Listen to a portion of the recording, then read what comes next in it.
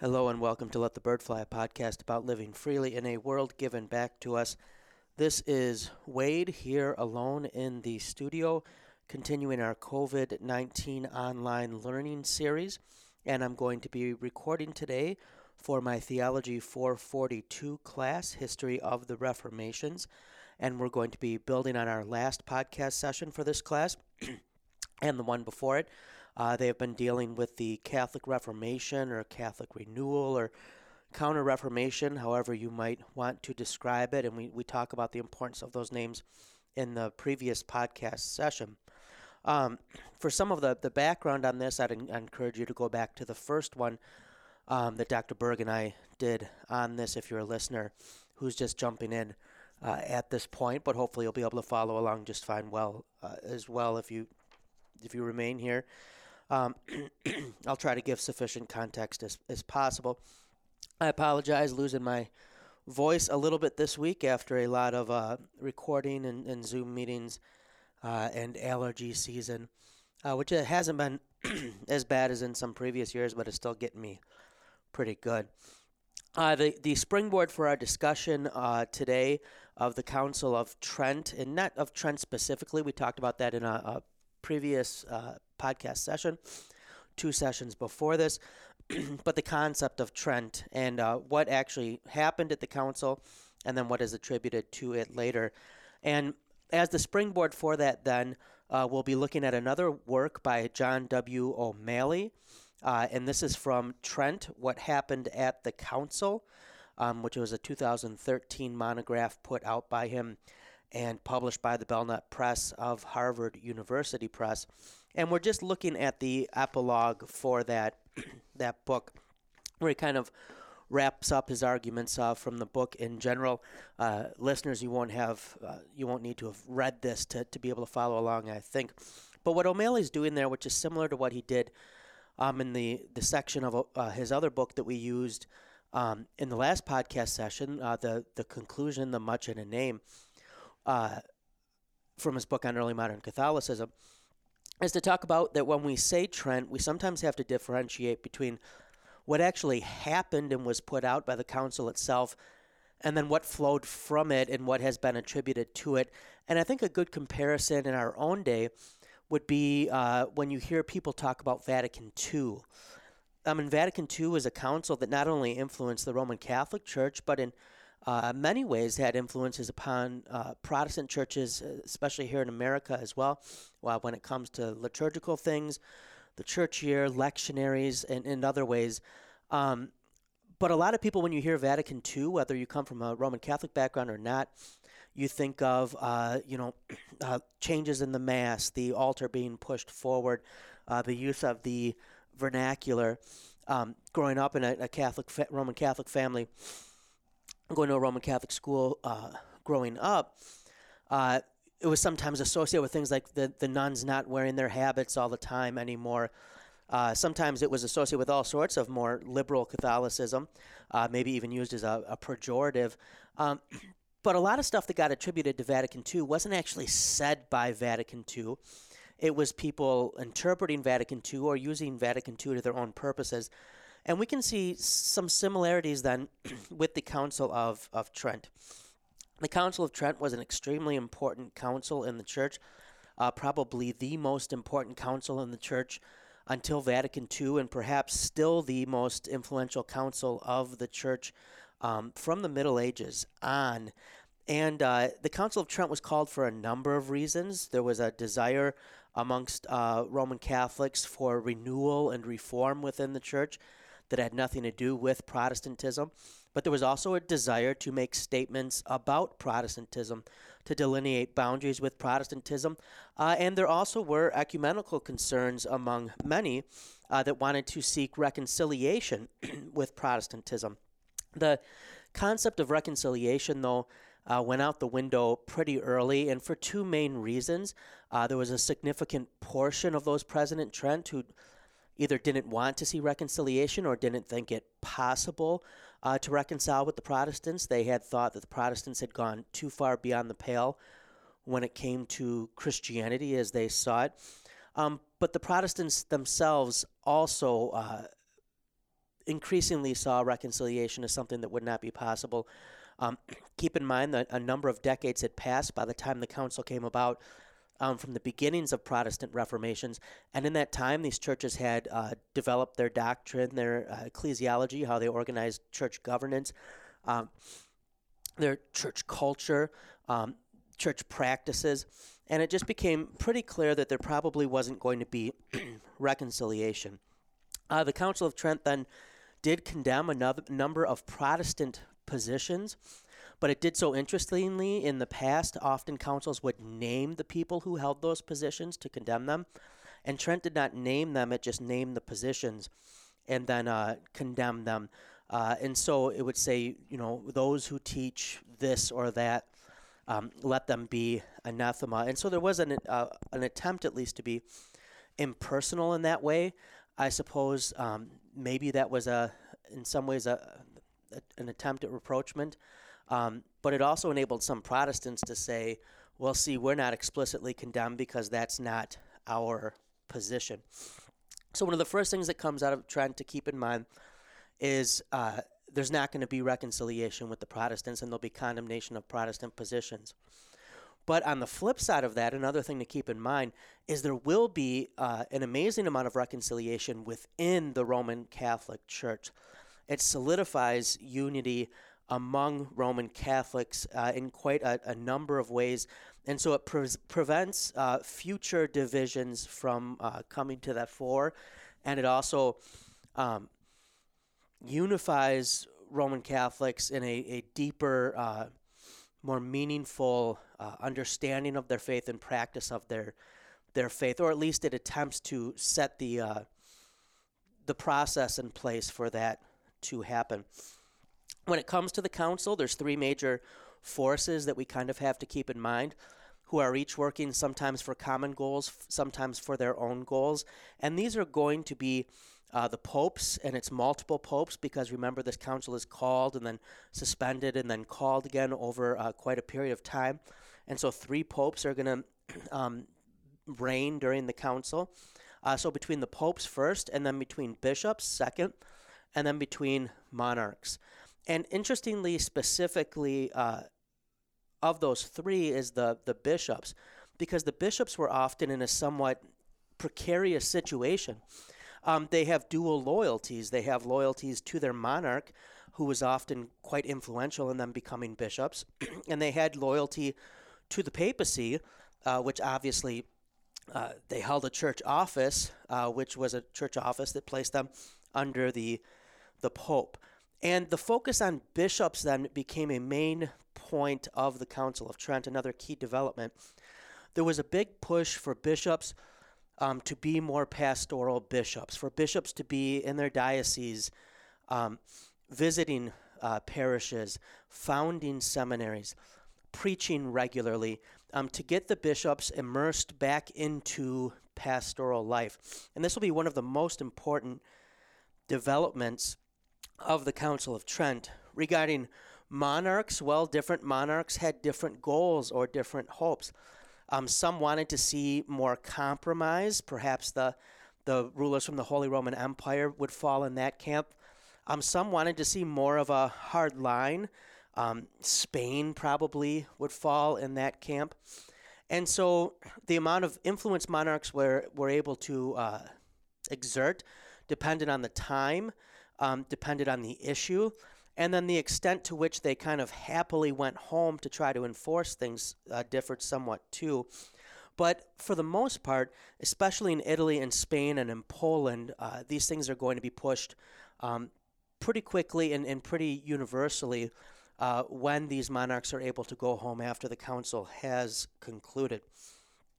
Trent then becomes, after it is concluded and they've had this successful council that has spanned this great amount of time and had representatives from throughout Christian Europe, or at least Roman Catholic Europe, there's an optimism that comes out of this, and this optimism will fuel the enactment of a lot of measures in what we might call nations today, but also in localities.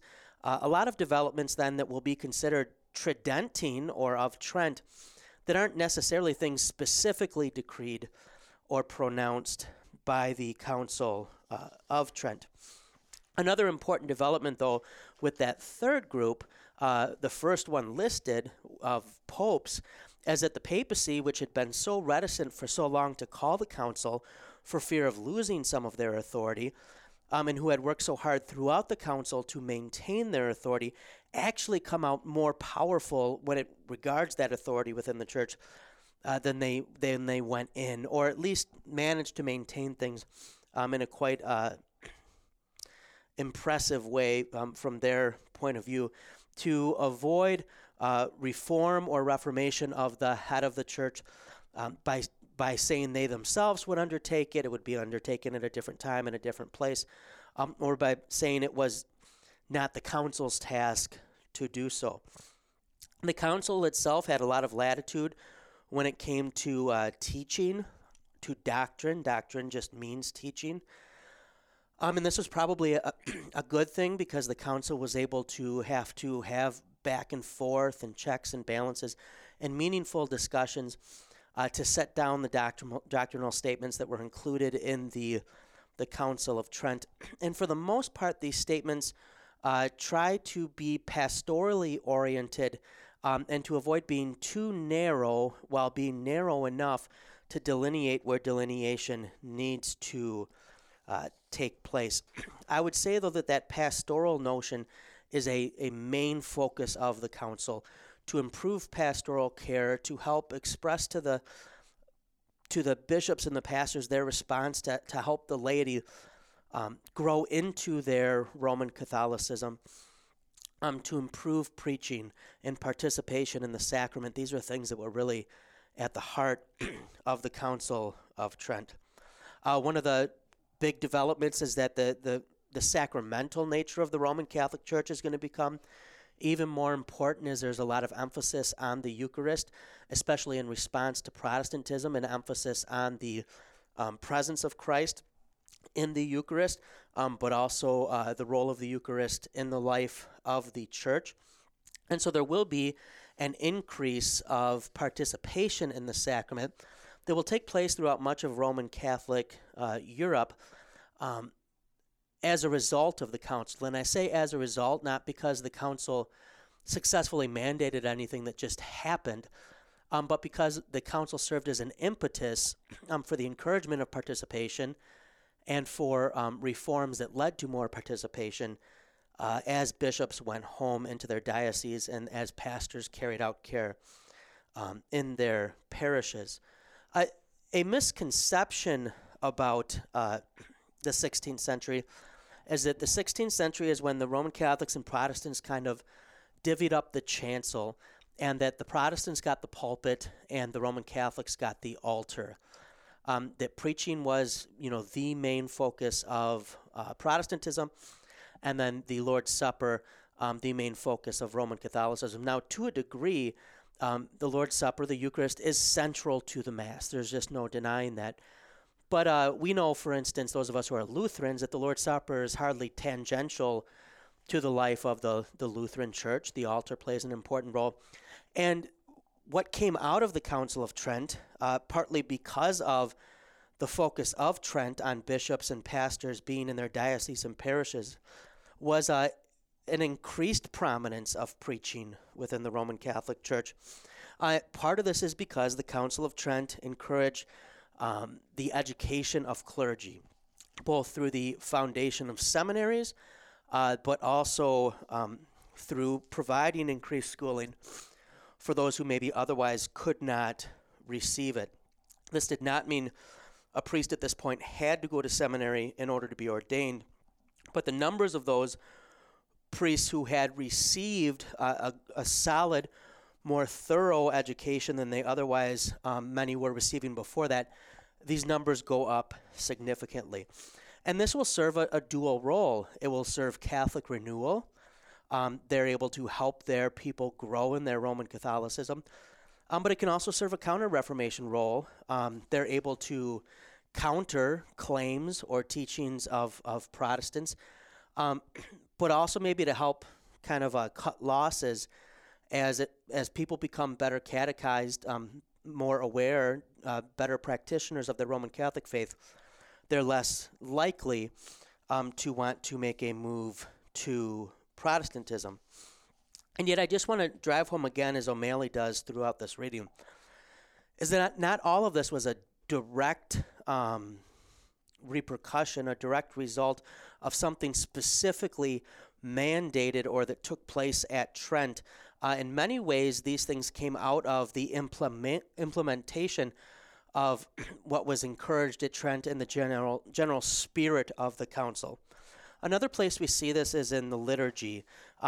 Often when people hear about Trent or Tridentin, they think of the Tridentin Mass, they think of liturgy. But even here, much of what is often associated with Trent when it comes to liturgics is a result of things that came out of Trent, kind of the spirit of Trent. Trent itself had only really discussed or dealt with the reform of the breviary, kind of the prayers of the faithful, and the missal, the mass book. But it's out of that that this gives rise to further reform, to wanting to avoid superstition, or as O'Malley puts it, redundancies and scribal errors in other documents and aspects of liturgical life as well. And so as a result of Trent, in keeping with the spirit of it, there is going to be more liturgical uniformity that will develop within the Roman Catholic Church of the 16th century and beyond. Similar to that will be the development of catechetical resources. After the council, a catechism of the Council of Trent is developed, which is grounded in the council, but it's not pronouncements of the council. And this catechism will be very important. It's not very polemical in focus. It, like many of the other aspects I've talked about, was very pastoral. But this catechism will be very important for trying to teach the people the faith in a more coherent and substantive way. And we can see this then as an analogous development to things that had happened in Protestantism. The development of catechisms takes place very early in Protestantism, but not one that's simply there to counter Protestantism, but to work at the same time for Catholic renewal. And so that will be important to keep in mind as well. He talks about other documents that will serve in a similar way.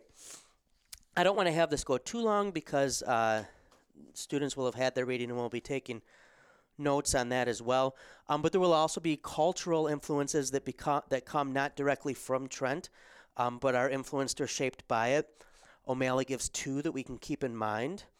The visual and plastic arts, that is, there is as part of this Catholic renewal, this impetus, that's one of the things that animates Trent. I've mentioned counter-reform and Catholic renewal. So the visual in the church is emphasized there, especially in contrast to the Reformed. And then secondly, Catholic historiography. The desire to root Roman Catholicism in the past, to draw it back to to show its roots in apostolic Christianity will become another cultural thing that will be drawn out of that, and so you'll have an increased focus on that culturally, of making these connections to the past. O'Malley then kind of, as he wraps up, states rather succinctly, and so I'll quote it, what he's trying to do with this reading. He says, Trent thus took on a life of its own. It derived its authority from the growing prestige the council enjoyed. Although it included the council, it also included the post-council phenomena described above. It thus blurred line between what the council actually legislated and intended and what happened afterward. So he continues after that. I hope to make a little clearer the crucial distinction between Trent, in parentheses, and the closely related phenomenon, the Council of Trent. And so I hope with this reading, as it's wrapping up the semester in History of the Reformations, provide some context for students and for listeners as well, for what it is to do historical work and to think about the past. Not everyone's going to be a historian, but we all think about the past, and we're all children of the past, whether we want to admit it or not, is to sometimes think about things and say, what actually was the event or the person or the statement, and then what came out of that. And for Lutherans, this can be helpful. In the Luther course, we spend a fair amount of time on this because not everything attributed to Luther was something that Luther said or did, right?